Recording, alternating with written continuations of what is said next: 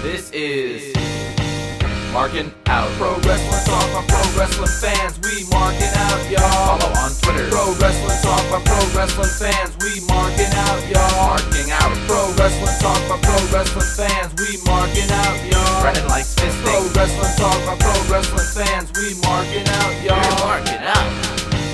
Pro Wrestling Talk by Pro Wrestling fans. Welcome, ladies and gentlemen, to a brand new episode of Markin Out, Pro Wrestling Talk by Pro Wrestling fans. This is episode number 554, and I am one of your hosts, Brandon. You can follow me on Twitter and Instagram at BTTG161. I will not be joined by Chris. You could follow him at Chris Sweendog. I'm not going to be joined by Dave. You can follow him at DavidPTDPT on Twitter and Instagram as well. Collectively, we are Markin Out on Twitter at Markin Out, Instagram and YouTube at Markin Out 11, Facebook.com/Markin Out, YouTube, I already said that, Apple Podcasts, Stitcher Radio, Spotify Podcasts. Go to ProWrestlingTees.com/Markin Out, get some new merch. Go to Manscaped.com, use the code Regardless, get yourself 20% off and free shipping. Also, MarkinOut.com. Like I said, I am your host, Brandon. I'm doing awesome as always. Gonna talk about my week real quickly. I went to SmackDown on Friday at Madison Square Garden. I will talk about that in just a moment. Also, grilled up some steaks. Made some air fryer baked potatoes. Both, I think, turned out really well. I saw Shang-Chi this week. But really, ultimately, because I'm by myself, I should just get into the thick of it. I'm going to start with SmackDown from last week, Madison Square Garden. We did not talk about it because I went to the show, like I said already.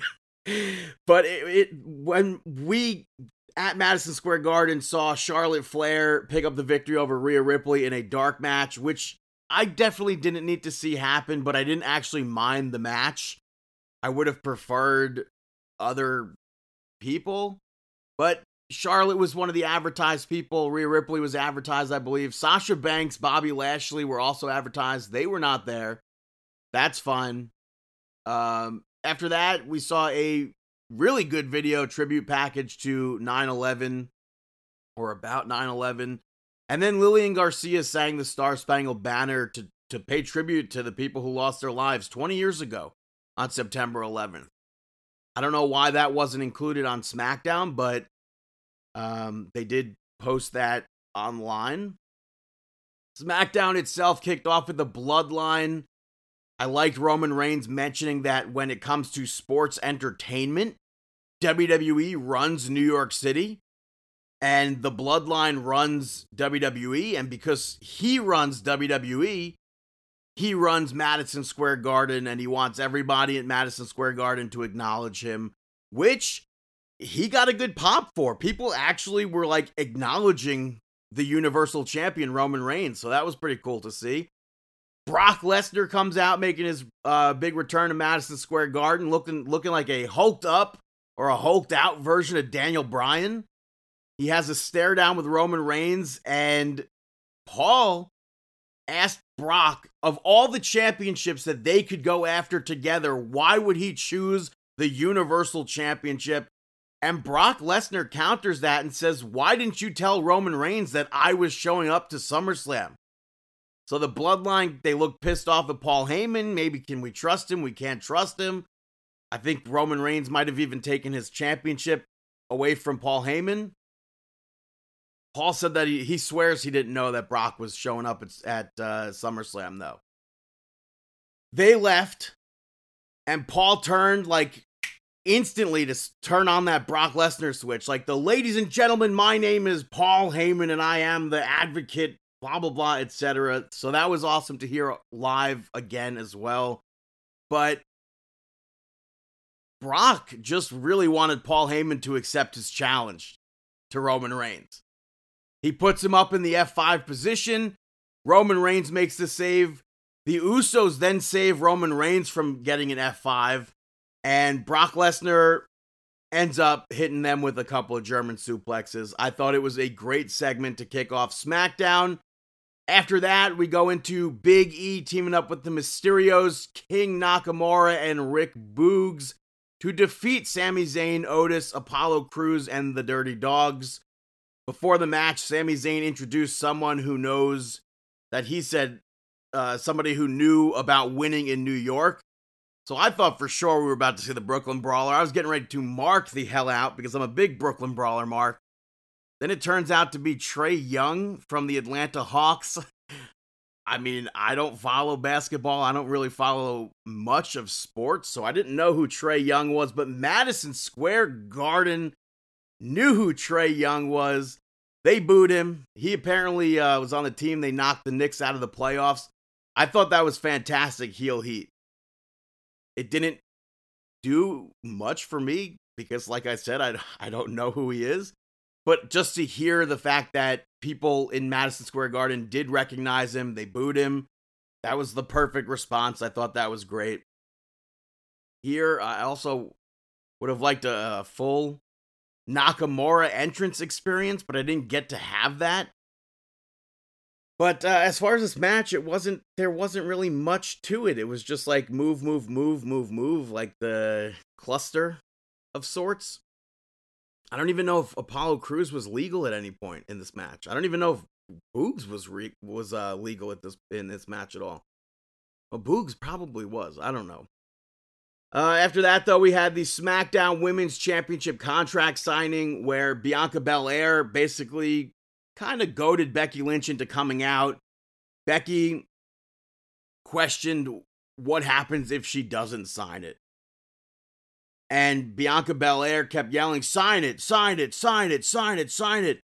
I thought Sasha Banks was going to come out because, like, that I think would have been an opportune time for her to come out. She was advertised, but that didn't happen. She was at Madison Square Garden. I saw video footage of her ignoring the fans on her way into the Garden. I thought that was fantastic. I thought that a lot of people were like, how dare she? But I think that's like top notch, top tier, fantastic. Good work on her. But Becky Lynch did eventually sign the contract and she threw it at Bianca Belair and Bianca Belair catches it. That's got to count for some sort of athletic ability. But maybe this segment could have been a little bit shorter. After that, the live crowd at Madison Square Garden got a McAfee minute. I guess he does that at all the SmackDown shows. McAfee basically cuts a promo on the Taliban, referring to them as a word that I will not say on this show, which was surprising to hear at a WWE show, but it was fun to see McAfee cut a promo like that. After that, we saw Seth Rollins pick up the victory over Edge. This was so damn cool to see. It was cool to see Edge wrestle live again. The last time I saw him wrestle live was February 2011 at Nassau Coliseum. He teamed with Kelly Kelly to defend the World Heavyweight Championship against Dolph Ziggler and LayCool, where they obviously Kelly Kelly won the World Heavyweight Championship or retained it for Edge. So I thought that was cool. But the last time I saw him wrestle at Madison Square Garden was the last time he was there. 11 years, 2 months, and 22 days to that point of last Friday. He lost to Randy Orton it was just a normal live event. Edge retweeted that. When I tweeted it, I thought that was pretty cool. Pop big time for that. People are still like retweeting and liking it. But in this actual match, Seth Rollins, I liked using the Glam Slam. We got to see Edge basically do all his moves. We saw Edge counter Seth Rollins using a pedigree. But Seth Rollins ultimately kicked Edge below the belt and hit a bunch of super kicks and finally a stomp to pick up that victory. And then Edge was loaded into an ambulance and Rollins was asked about it and he's like, maybe I don't feel anything at all. So I guess this is a way to get Edge written off TV. Maybe he'll be drafted to Monday Night Raw perhaps. But after that, we saw the main event, the Street Profits picked up the victory over the Usos via disqualification. The tag team championships were on the line, so the Usos retained those. But this was a good match. Street Profits were about to win. Roman Reigns came into the ring and locked Montez Ford in that chokehold, causing the disqualification. And then Roman Reigns gets on the mic and in regards to Brock Lesnar says that he's not backing down from anyone. He's going to smash Brock Lesnar as soon as he's done smashing Finn Balor. And then the lights go out. The music turns on. You got the red lights flickering. The smoke is filling the stage. I thought we were just going to see a little tease. And that was it. Demon King showed up. I was not expecting that at all. I did not expect that. I popped for that. I thought that was really cool. Prior to this, it was, I think, over 2 years since we've seen him. It was Super Showdown 2019 in Saudi Arabia. So I thought that was really cool. They stared each other down to end SmackDown. After that, Happy Corbin came out for his dark match and got attacked by Demon King. After that, Drew McIntyre came out for the match. He picks up the victory over Happy Corbin via disqualification because Corbin used a chair. It was a fun match. Not the most exciting, but still McIntyre was having fun, so I was having fun. And then the actual final match that we saw, John Cena and the Mysterios picked up the victory over the Bloodline. This was a long match. Dominic worked most of it just trying to get a hot tag. I think it was cool to see John Cena wrestle live again. Had a bunch of "Let's go Cena, Cena sucks" chants. I don't know if that is the norm for all the other events that Cena worked or just New York City. But it would have been nice to see Zelina Vega. It would have been nice. Tegan Nox and Shotzi Blackheart were used in a backstage segment with Paul Heyman. But it would have been really good to see them wrestle. I would have liked Toni Storm. I don't know. A lot of people were saying, how dare they not have a women's match on SmackDown? I don't know where they would have necessarily fit a match in. Like, they actually gave Edge and Seth Rollins the time that I think it deserved. They gave the tag team championship match the time that I think it should have been given. I wouldn't have minded like a 6-woman dark match before the show. But that's SmackDown. Moving over to Monday Night Raw. Night Nitro. Big E teased cashing in on Bobby Lashley on SmackDown. And come Monday Night Raw, he sends out a tweet on Monday. I plan to cash in tonight. He opens up Monday Night Raw. RK Bro come out. Bobby Lashley and MVP were also involved. MVP said that Randy Orton politicked his way into getting a WWE Championship match versus them having their tag team championship match on Monday Night Raw. The match was supposed to take place at Extreme Rules. He gets it for Monday Night Raw. MVP also said that Big E is scared of Brock Lesnar. He's scared of Roman Reigns.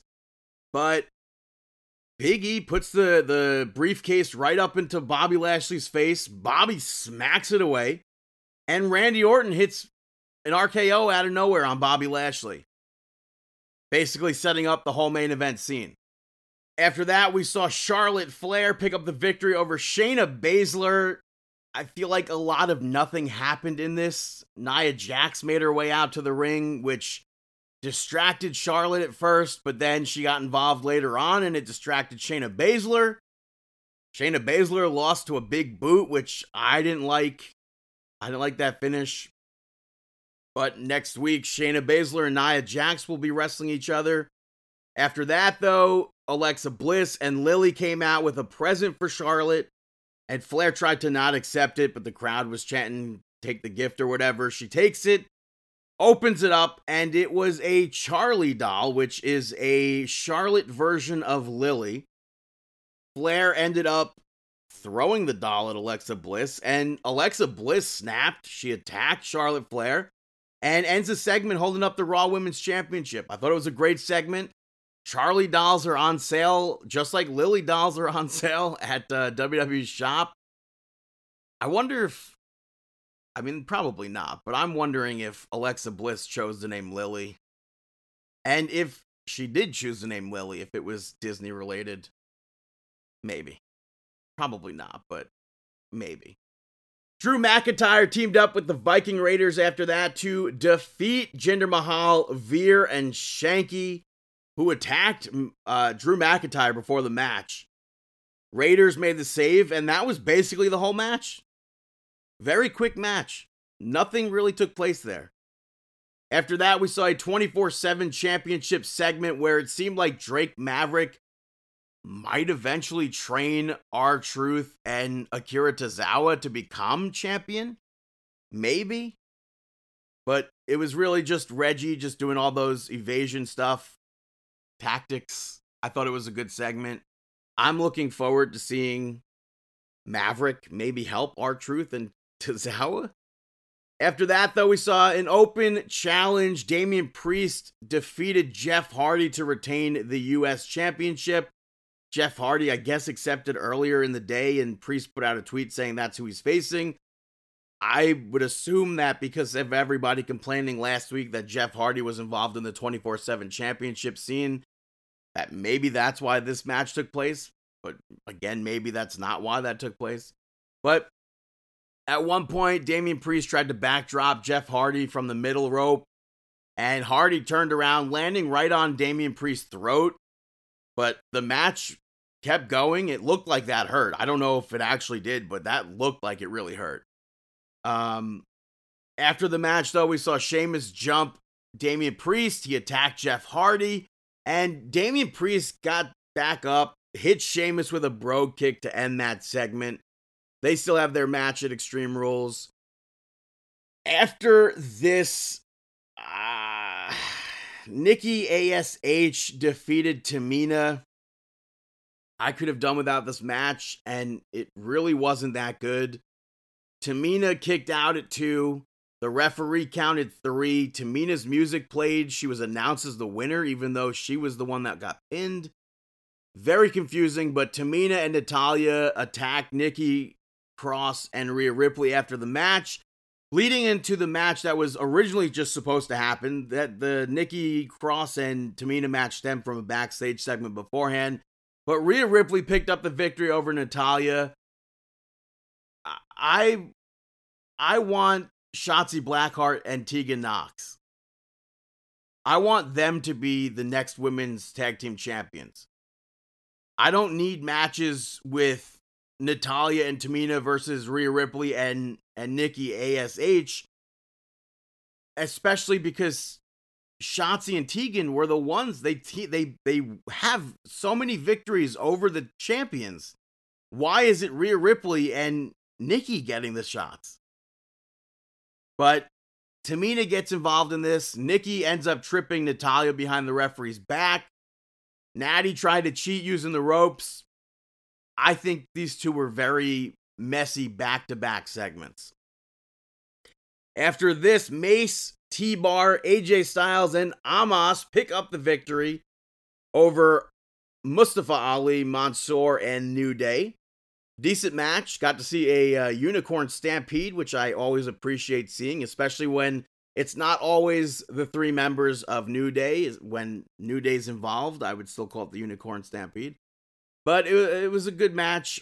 I liked, Mustafa Ali tagged himself in when Xavier Woods and Mansoor were about to do a tag team move. Ali did not get the upper hand. Basically saw that was the downfall moment for the match. We had all 4 faces try to take Amos down at one point. I like that. They couldn't do it, and Ali was the one that ended up losing for the team. After that, Doudrop picked up the victory over Eva Marie. Again, somewhat of a quick match, but I liked that Eva Marie got some moves in. Nothing major, but still got some moves in. We saw a backstage promo from Karrion Kross where he opened it by saying, "My name is Karrion Kross, but I'm not telling you anything that you don't already know." And that's a line directly from those old Sean O'Haire promos from 2003. I was a big fan of Sean O'Haire. I'm a big fan of that character in WWE. I definitely marked out hearing that. So I appreciated that. And Karrion Kross said that he's here to pulverize everyone until they fall and prey. Perhaps this is what they should have been doing from the start. We saw earlier in the night, New Day backstage. They reunited. Just a quick, fun segment. They believe in Big E was the main takeaway from that. We also saw a segment where Riddle was saying that he'll be in Randy Orton's corner for the main event. Randy Orton had headphones on. Big E came in to wish Randy Orton luck, and then that was pretty much the end of that segment. Main event takes place. Bobby Lashley actually picks up the victory over Randy Orton to retain the WWE Championship. I thought this was a good match. The crowd was super hot for this match. We saw MVP pull Lashley towards the rope after Randy Orton hit an RKO. So Randy Orton goes to the outside. He RKOs MVP, but when he gets back into the ring, Lashley hits him with a spear and he loses. Lashley attacked Matt Riddle afterwards. He put Randy Orton through the commentary table. And then Big E runs down to cash in like he said he was going to do. He teased it on SmackDown, like I said before. They cut to commercial. I was like, what the absolute hell are you doing? They cut to commercial. I was taken aback by that. But Big E versus Bobby Lashley eventually happens after the commercial break, and Big E picks up the victory to become the new WWE champion. The fans were completely behind Big E here. As much as they were behind Randy Orton, they were, I think, even more so behind Big E winning the championship here. For me, this was nerve-wracking to watch because I didn't know if Big E was going to actually win the title. I'm so happy that he won, though. It's awesome to see. New Day came out to celebrate with him. Just overall, I was very happy to see that moment. So Big E is the new WWE champion. And during Monday Night Raw, they announced that the draft will be returning starting on October 1st for SmackDown, ending on the 4th of October, Monday Night Raw. So we'll look forward to the draft coming up. But that was Monday Night Raw, and now we're going to move over to, and by we, I mean me, I am going to move over to NXT 2.0. The new NXT arena, I think, looks very interesting. Maybe a mix of the United Nations, WCW Worldwide, sprinkle in some Slime Time Live at Universal Studios, if you've ever been in that studio where they filmed all the shows. You know what I'm talking about. I believe Double Dare was probably filmed there as well. But maybe add some WWE access. Interesting concept. Looks pretty cool to me. They aired promos from the guys in the main event. LA Knights was cut off by Braun Breaker, who wanted a chance to shine. So LA Knight sets him up for the first match of the night against himself. Braun Breaker picked up that victory over LA Knight. Breaker is the son of Rick Steiner, legendary Steiner brother. And I think he looked great in this match. He has a siren in his intro. Not the same as Scott Steiner, but I still thought it was cool. They mentioned him having the dog-faced gremlin mentality, so I thought that little ode to his father was nice. And he came out looking like his father in the singlet and everything. But overall, I was impressed. Next up, we saw Imperium pick up the victory over Josh Briggs and Brooks Jensen. Jensen is the son of Bull Buchanan. Recently signed. Brand new signing. Decent match. Definitely seems like we're going to be getting a lot of these bigger guys on TV. We saw Hit Row cut a backstage promo leading into B-Fab's first match where she picked up the victory over Katrina Cortez. I thought her corner kicks were very interesting. She'd like pull back and then kick. But it was a very quick match. Afterwards, she cut a promo on Elektra Lopez, and Legado del Fantasma came out. B-Fab said that she's ready to go right then and there, but Escobar stopped Elektra from going into the ring. I won't be super shocked, but I'd be kind of surprised if this doesn't lead to War Games. I know it's not typically the type of feud you'd maybe expect for War Games, but I'm here for it.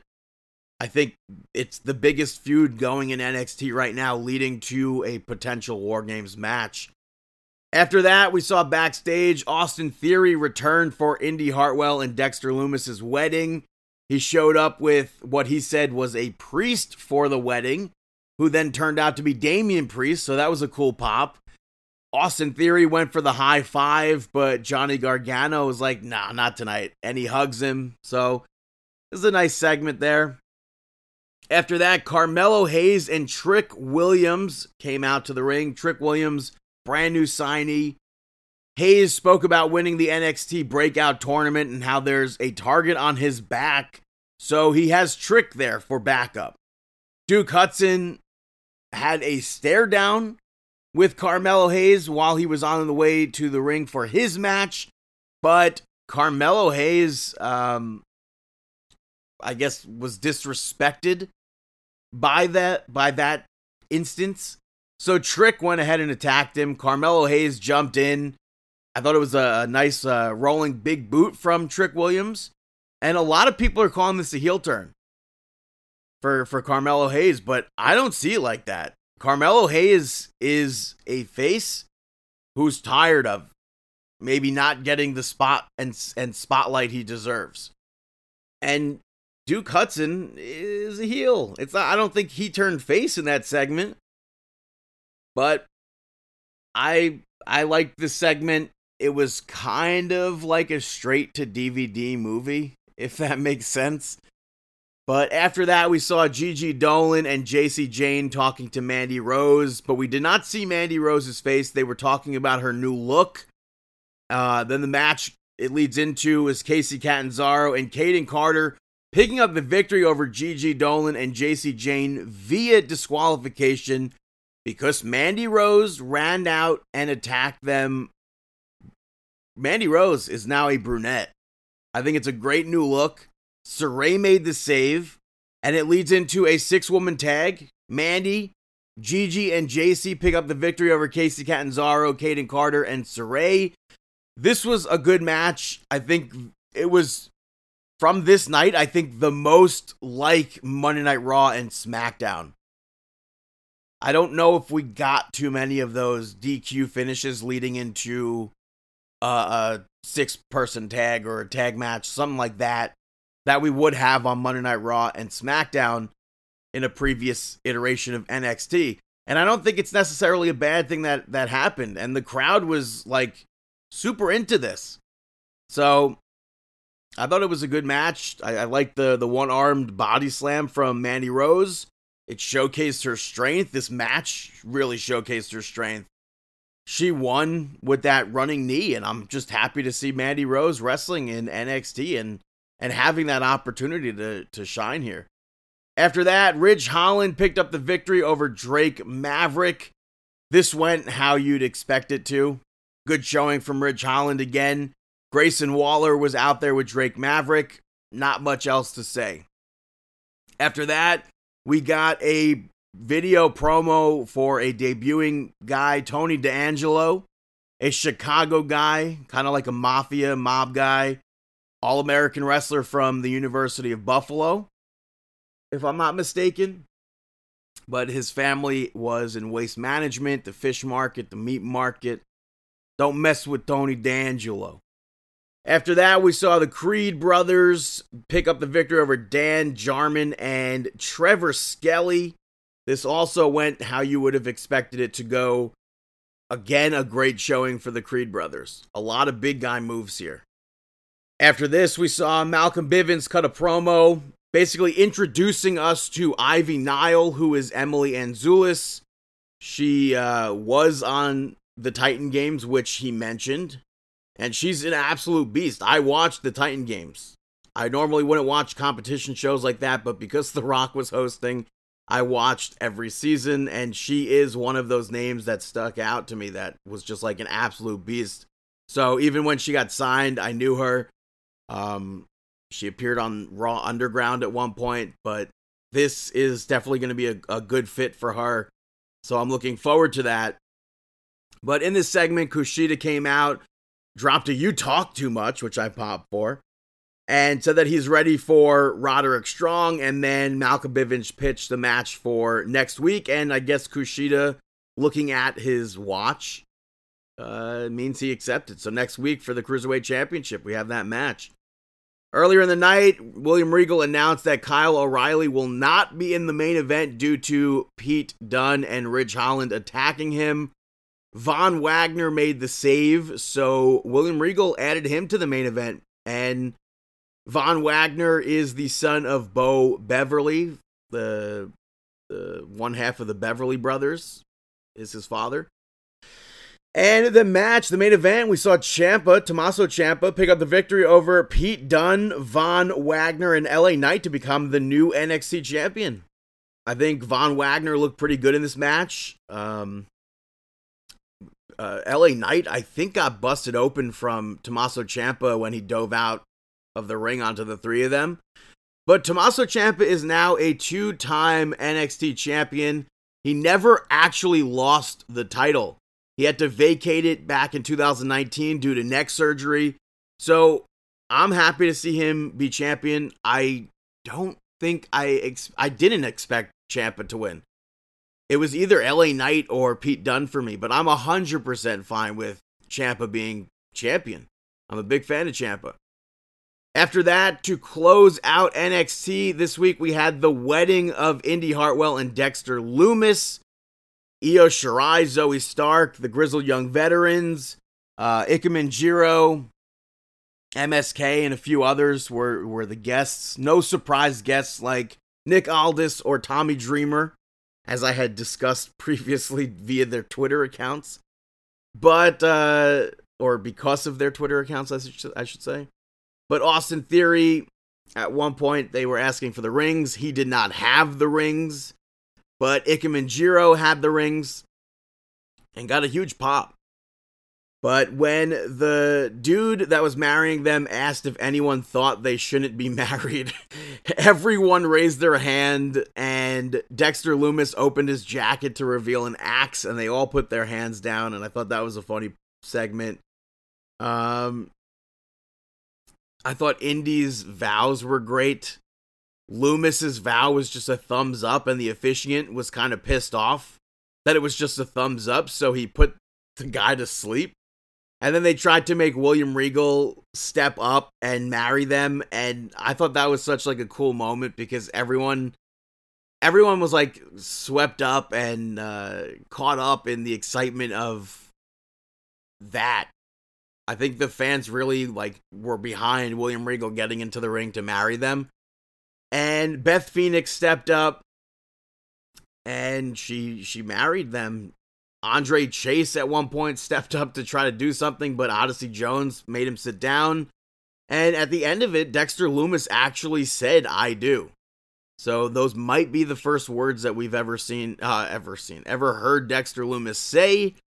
I really like this wedding. I think it might be my favorite wrestling wedding of all time, and it actually happened. It's a very rare thing for that to actually take place. I don't know if there's ever been a wrestling wedding outside of Macho Man that hasn't ended like that. Although the wedding reception for Macho Man and Elizabeth did not end happily.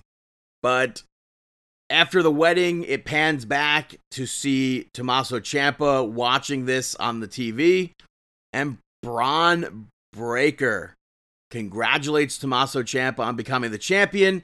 Ciampa congratulates him on his first win and his debut. And then it's basically just a big tease for a future match between the two of them, where Breaker could potentially be that next NXT champion.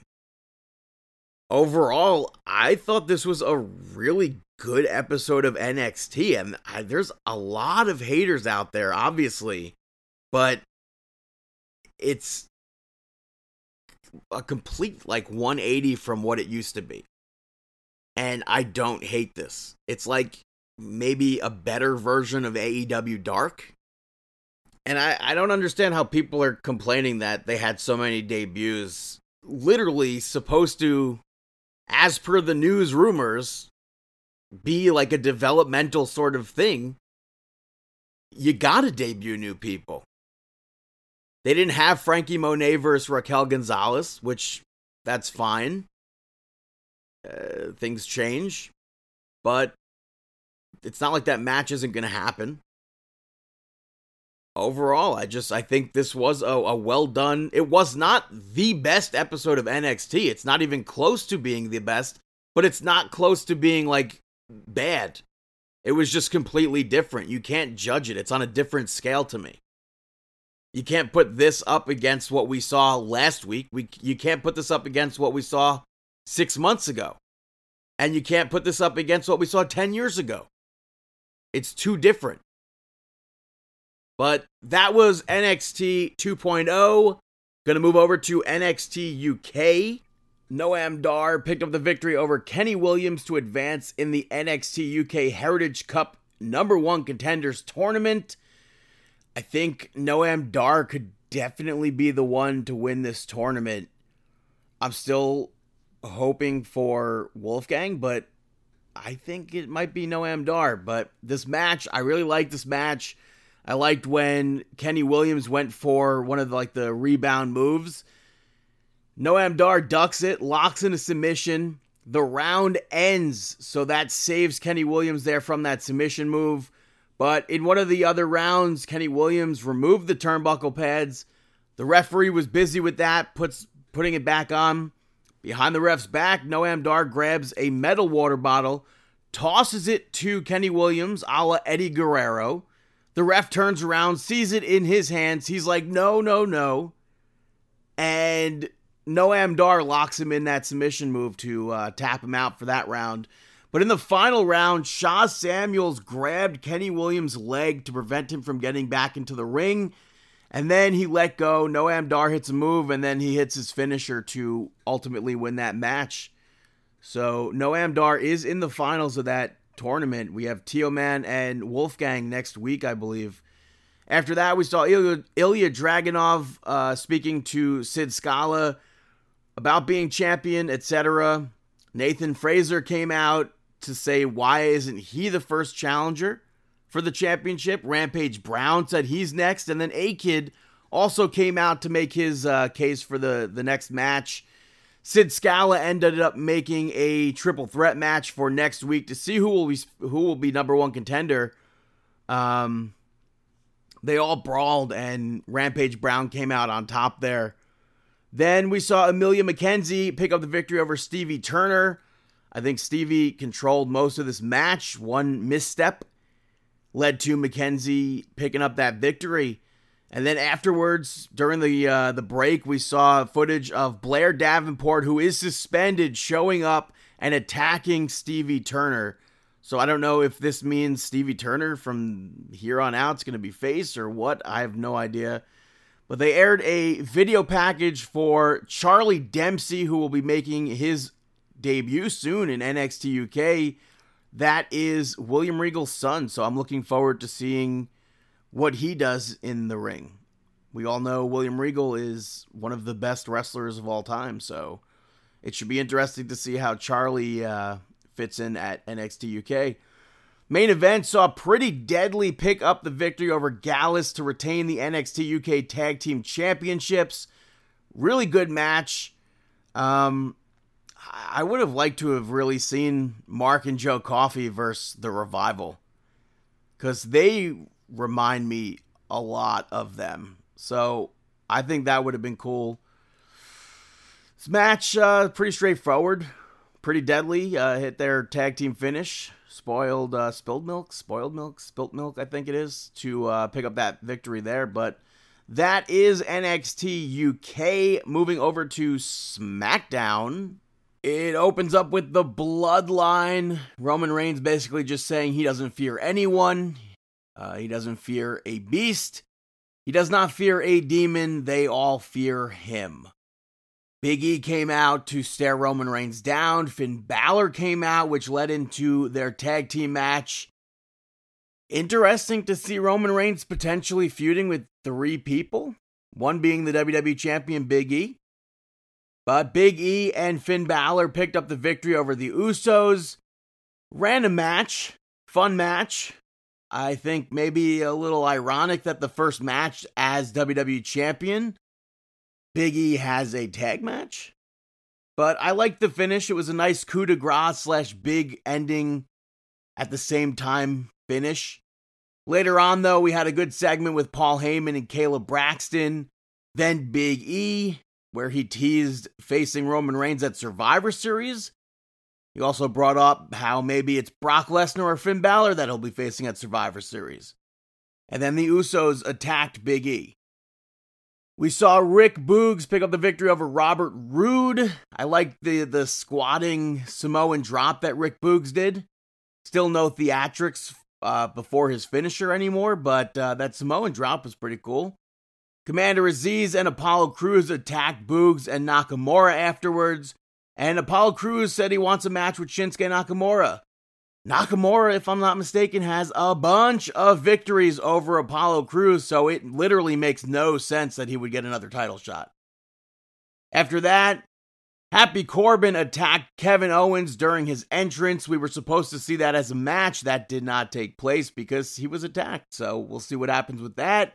We saw Seth Rollins address what happened with Edge last week in Madison Square Garden, and he questioned what people thought was going to happen. He blamed Edge and he blamed the fans for what happened. And he also said that he's not yet done with Edge. He said Beth Phoenix mentioned on NXT this week that Edge is at home recuperating. So if he's at home recuperating, he's not done with him. We saw Toni Storm and Liv Morgan pick up the victory over Zelina Vega and Carmella via countout. This was the match that was apparently cut from SmackDown last week at the Garden. Not much took place here. Carmella ends up smashing her nose into the turnbuckle, rolls out of the ring, yells, my nose, over and over again. The referee didn't check on her. I have no idea why the ref wouldn't check on her. But they get counted out. Liv Morgan challenged Carmella to a match at Extreme Rules. I'm thinking maybe some sort of makeover match based off of the promo. So we'll see what happens there. Also, we had the saga of the demon. Finn Balor basically just explaining where the demon comes from. Comes from everybody who's ever told him no. It comes from his rage. He doesn't summon the demon summons him, or the demon comes to him. And then a graphic turned him from Finn Balor into the demon. After that, Sonya Deville was on the phone and Naomi demanded that she hangs up. She wants a match. Sonya Deville keeps dodging Naomi. And Sonya Deville was like, next week, come to me. There's no time left on this show. Naomi basically yelled at her about not being respected. She is going to get her match, but then she was apparently fined, I think they said $5,000 for insubordination. I don't know where this is leading to. Maybe it'll lead to Naomi finally joining the bloodline. I have no idea. But after that, Sami Zayn picked up the victory over Dominic. Rey Mysterio was on commentary here, and Dominic, we see him go hit the 619, goes up for the frog splash. Rey Mysterio is like, faster, climb faster. Goes, hits the frog splash. Sami Zayn gets his knees up. Rey Mysterio was disappointed. Sami Zayn yelled at Rey Mysterio afterwards, saying that Dominic's not ready. I think this might be his third victory over Dominic. I'm not positive. But the end of the night, we saw Kane make his return to WWE television, hosting the Bianca Belair Homecoming segment. She went to the University of Tennessee, which is where SmackDown was. So that's pretty cool to see her get to go back as a WWE superstar. They showed footage of her going to her high school, or her, I think it was her elementary school or middle school. I'm not sure. Definitely maybe a high school. I'm not sure. But it was cool to see her go back. And I was wondering if we would see Kane because they were in Knoxville. So that was cool to see him. It was getting towards the end of the night. I didn't think we'd see him. But Kane said that after Bianca Belair wins at Extreme Rules and brings the SmackDown Championship back to her waist, he wants to have her go back to Knox County and throw her a big celebration. But before that, he's going to present her with the key to Knox County. She started to sing Rocky Top, which is the university's fight song. And then Becky Lynch cut it off and said that she wants to shake Bianca Belair's hand. Bianca Belair was hesitant, but she goes out for the handshake. She holds it. She goes to hit the kiss of death, but got hit with the manhandle slam instead. Maybe she shouldn't have done that. But, and I don't see Bianca Belair winning at Extreme Rules, but it was a nice finish to SmackDown to see her with, well, before the manhandle slam at least, to see her come out and be in her hometown to celebrate. Monday Night Raw, though, next week, they announced we're going to get New Day versus the Bloodline, which is interesting that they're going to give that match away so soon, but I'm looking forward to that. And right now, I'm going to take a quick little break, hear a word from our sponsor over at Manscaped, and I'll be right back here on Markin Out.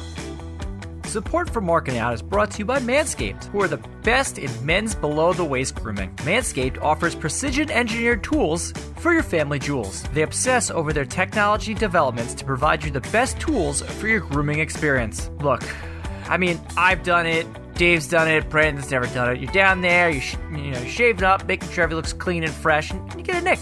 Get a little cutsky there, and it stinks. It's no fun whatsoever. So that's why Manscaped has redesigned the electric trimmer. It's the ball hair trimmer equivalent of Shawn Michaels versus The Undertaker at WrestleMania 25. When I tell you this is premium, I mean premium. The battery will last up to 90 minutes so you can take a longer shave, because we all know that Brandon's gonna need it. The waterproof technology allows you to groom in the shower, so that way you don't make a mess all over your bathroom. The one coolest feature is the LED light, which illuminates grooming areas for closer, more precise trimming. They've also upgraded to a 7,000 RPM motor with quiet stroke technology. And let's not forget about the charging stand. Show your mower off loud and proud, because this intelligently designed stand is a convenient charging dock powered by USB. So that way I can charge my Lawnmower 3.0, my camera batteries, and my phone all on the same shelf. Huzzah! If you're listening to me speak right now, I want you to experience it firsthand for yourself. Trim that junk of yours and get 20% off and free shipping with the code REGARDLESS, that's one for this read, at manscaped.com. Your balls will thank you. Get 20% off and free shipping with the code REGARDLESS, that's two for this read, at manscaped.com.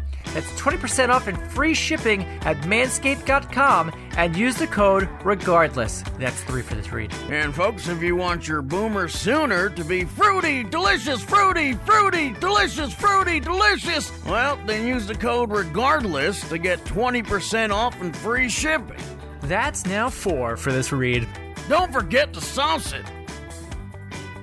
Welcome back, ladies and gentlemen, to Markin Out, episode 554. Remember, head over to manscaped.com, use that code REGARDLESS, get yourself 20% off and free shipping. Pick up the brand new Lawnmower 4.0.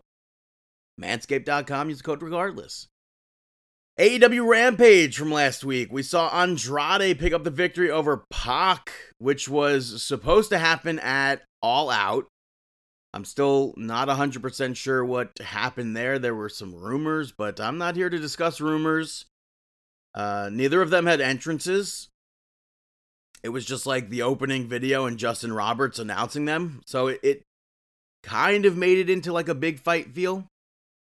I kind of wish they did the entrances, but a lot of people were saying how good this match was. And I enjoyed the match up until they broke out a taser, which led to the end of the match. Lucha Brothers ran down to stop the taser bit. Chavo clocked Pac with something. I think Andrade then realized that Chavo did that and dumped Chavo Guerrero. Pac puts him in the brutalizer. That ends that segment. After that, we saw Darby Allin and Sting. They were interviewed. Man, they just keep teasing Sting versus Tully Blanchard here.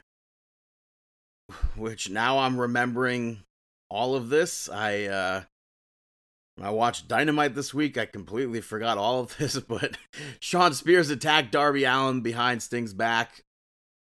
And that was basically it. After that, Chris Statlander, Riho, and Ruby Soho picked up the victory over Britt Baker, Jamie Hayter, and Rebel. The match wasn't terrible, but it fell apart at the end. The referee lost all control. Ride kicked end the match. Fine finish. And then the main event saw Brian Pillman Jr. pick up the victory over Max Caster. Decent match, but the Acclaimed beat him down afterwards, and Jon Moxley made the save, the Cincinnati save. And then AEW Dynamite this week, live from The Rock, the Prudential Center in Newark, New Jersey. So AEW Dynamite, this was originally supposed to be Blood and Guts way back when. Now it was just basically a bigger build to a bigger show. CM Punk sat on commentary for most of the night. First match of the evening saw Adam Cole pick up the victory over Frankie Kazarian. This was the best match of the night. I thought it was kind of funny that Kazarian was being booed here and Adam Cole was being heavily cheered. But we saw Frankie Kazarian catch the Panama Sunrise to reverse it. Adam Cole did finally hit the Panama Sunrise and followed it up with the last shot. I really hope they were on commentary, kind of maybe teasing a little bit stuff between Adam Cole and CM Punk. So I could only hope for CM Punk versus Adam Cole at the Dynamite taping in December at the UBS Arena. Afterwards, Adam Cole said that the locker room can't keep up with the Elite, and he said that he's got a problem with Christian and the Jurassic Express, and challenged them to a 6-man tag match next week for Rampage. Christian and them, they accepted, so next week's Rampage from Grand Slam will be 2 hours for some reason, and feature that match, the Young Bucks, Adam Cole, Super Click, as they call themselves, back from the Ring of Honor days. After that, Tony Schiavone interviewed Sammy Guevara and Fuego del Sol backstage. Fuego bought a car with his new contract from AEW, and he wants to still be the TNT champion. So he challenged Miro and put his car up on the line versus the championship on Rampage next week, and Miro accepted. After that, we saw MJF trash New Jersey and Bruce Springsteen, which that crowd should have rioted right then and there.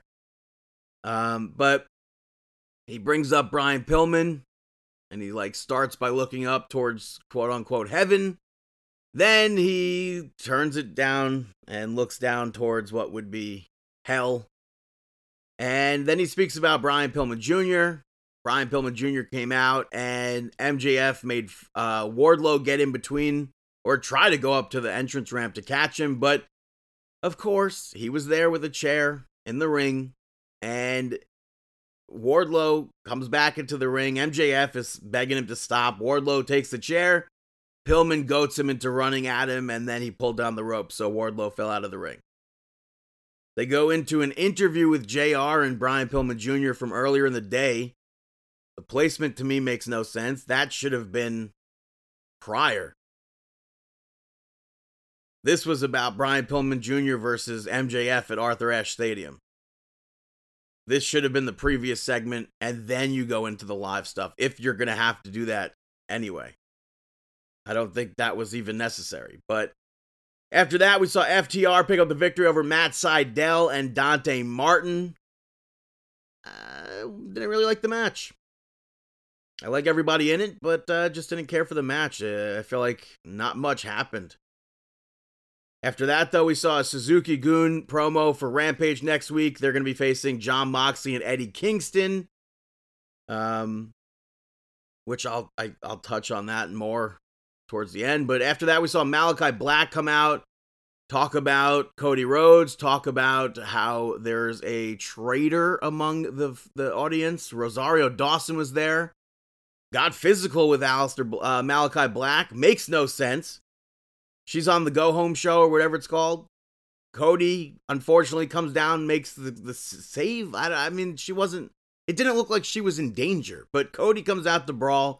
They brawl into the stands. Cody throws somebody's beer. Aleister Black throws somebody else's beer. Disgusting. I could have done without this segment. And I think AEW's been a lot better since Cody's been out.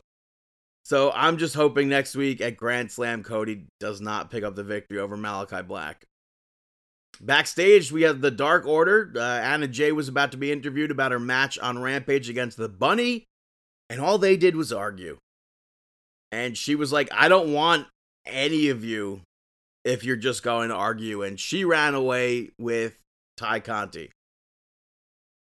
After that, Dan Lambert had his promo, America's Top Team, and Ethan Page, Scorpio Sky. Paige Van Zant was there, which I think probably should have been a bigger thing that they would have put over. But Chris Jericho and Jake Hager came out, owned them basically.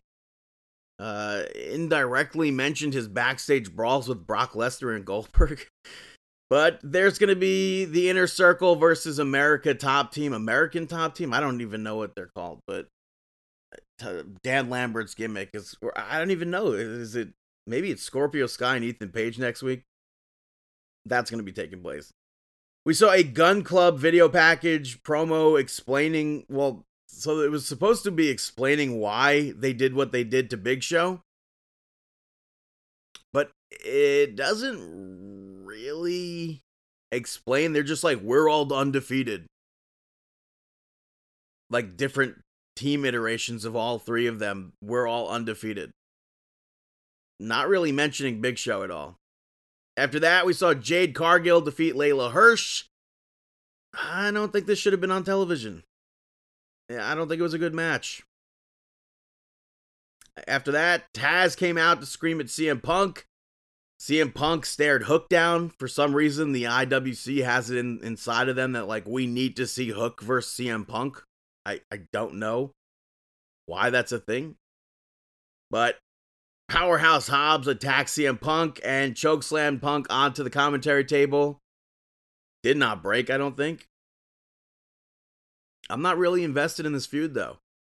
A lot of people are pissed off that CM Punk went from a main event feud to a lower mid-card feud, but I think it's good.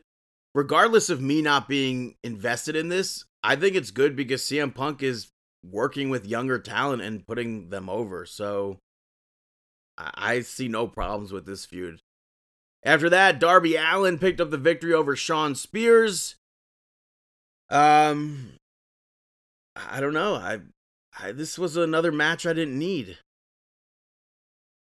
FTR got in the ring afterwards and fought with Sting and Darby Allin. Tully Blanchard hit Sting with a chair. And FTR jumped Sting.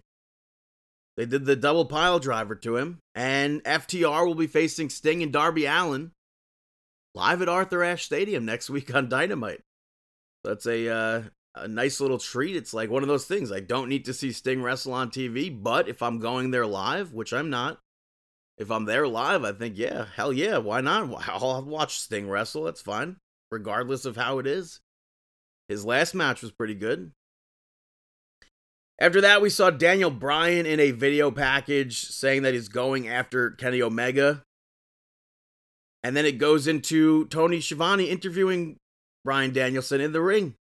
Why have that? If you're just going to have him in the ring, he could literally say 10 seconds, I want Kenny Omega in a match. Boom. Then Don Callis comes out. But whatever. Callis and Omega come out. Bryan Danielson doesn't care what Callis has to say. He just wants Kenny Omega. Don Callis says no. And then Bryan tells him to shut up. And maybe goats Kenny Omega a little bit. And Omega accepts it.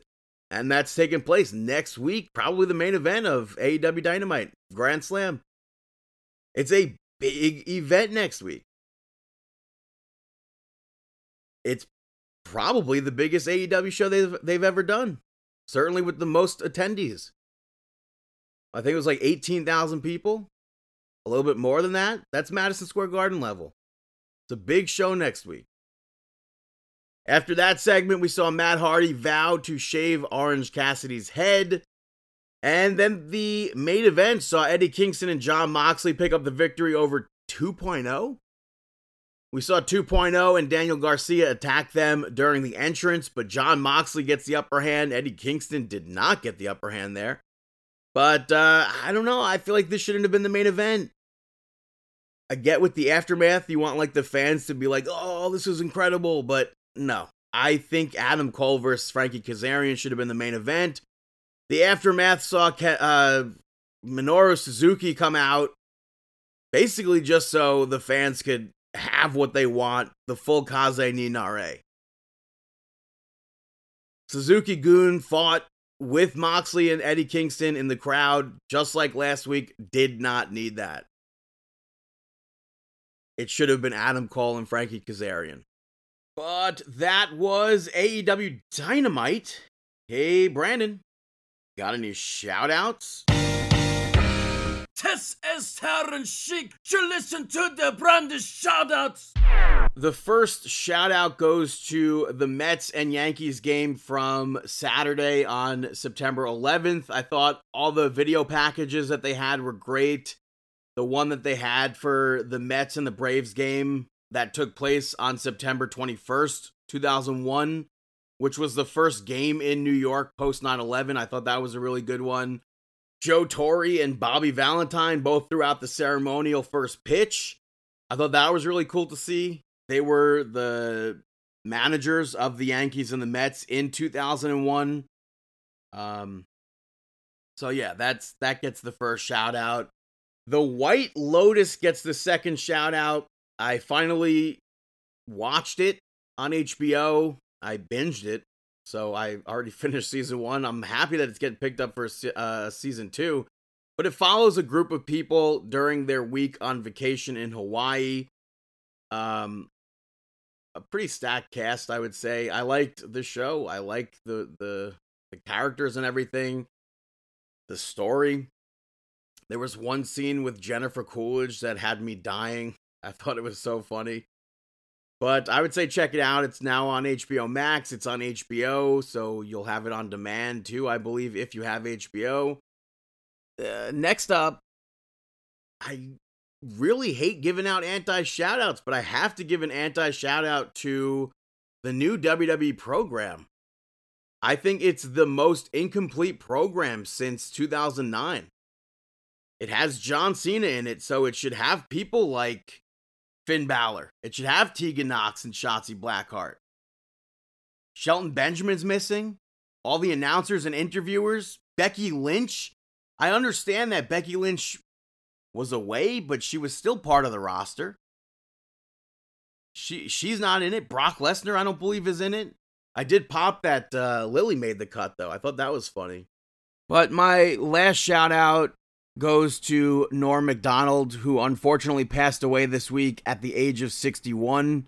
He had apparently been battling cancer, but it was never known to the public. But my first introduction to Norm would have probably been Billy Madison. And he's been in so many other Adam Sandler movies. He's been in so many other projects. He was on Weekend Update for Saturday Night Live. I think his Burt Reynolds is my favorite character of his from SNL.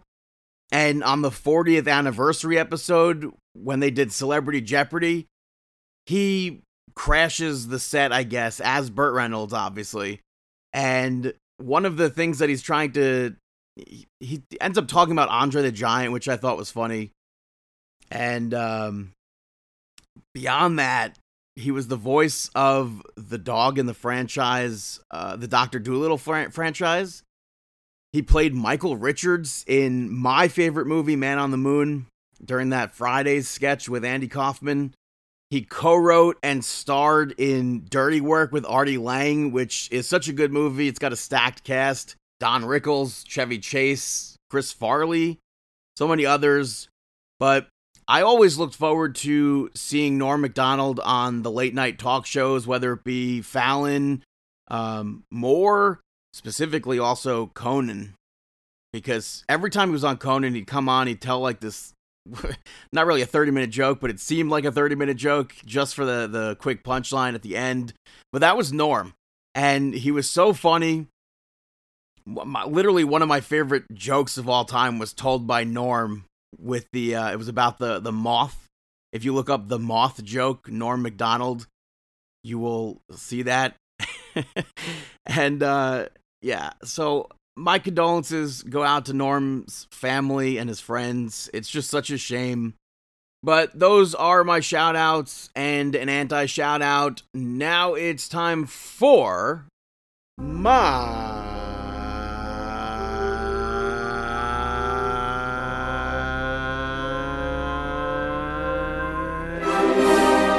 Mark Out Moment of the Week. That is right, my Mark Out Moment of the Week. I gotta say, hearing John Cena talk about SummerSlam and WWE on The Tonight Show last week was cool. I thought for sure he would have plugged the Garden Show, but he did not.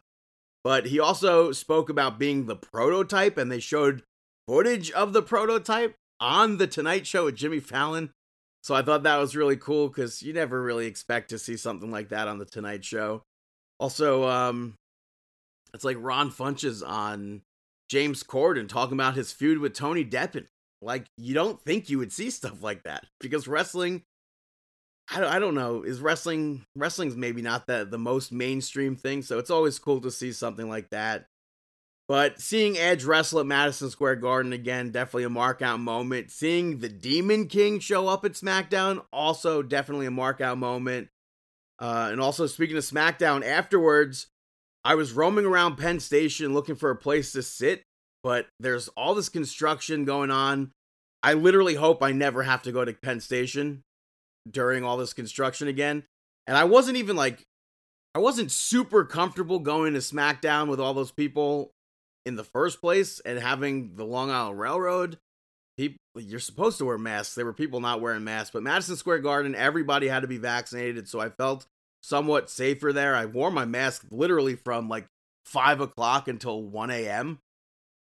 But after SmackDown, I'm roaming around Penn Station, and I got really hot down in the train station, so I figured I'd go up to the street, and I just happened to randomly be where the wrestlers were leaving, so I'm watching the group of people be like frantically waiting for wrestlers out there, and Angelo Dawkins showed up, and he signed for almost absolutely everybody, took pictures for anybody, with anybody, I should say, and somebody stops me.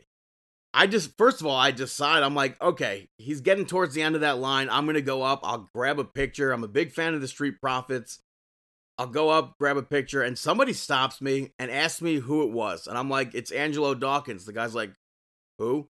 I'm like, the Street Profits? And the guy's like, still like, not a clue in the world who he is. Dude goes in front of me to grab the picture, and Dawkins goes, last picture. I was like, no! But whatever, it was still cool to see Dawkins up close like that, I guess. But did not get a picture with him. But then I guess my next mark out moment comes from Triller. They had that Evander Holyfield boxing match with Vitor Belfort. One of the streams had Donald Trump on commentary with Todd Grisham. And I popped because they were talking about WWE and WrestleMania and Brock Lesnar. And this basically goes back to what I said with the Tonight Show and the James Corden show. It's like, you don't expect to hear people talk about stuff like that on events like that. Even though Donald Trump's in the WWE Hall of Fame, even though Todd Grisham is a former WWE commentator, you don't expect to hear stuff like that. So it's always cool. And then, of course, I think the ultimate mark out moment of the week has to be Big E winning the WWE Championship, successfully cashing in the Money in the Bank briefcase contract, or whatever you want to call it. I am so happy. I said that before for Big E. And yeah, that's the mark out moment of the week. That was episode 554. Like I said before, I am your host, Brandon. You can follow me on Twitter and Instagram at BTDG161. You can follow Chris at Chris Sweendog, David at DavidPTDPT, collectively at Markin Out, Markin Out 11 on Instagram and YouTube, Facebook.com/Markin Out. Go to manscaped.com, use the code regardless and get yourself 20% off and free shipping. Go to prowrestlingtees.com/Markin Out, buy some t-shirts there. We're on Apple Podcasts, Stitcher Radio, Spotify Podcasts. You can use markinout.com as well. And I wish you the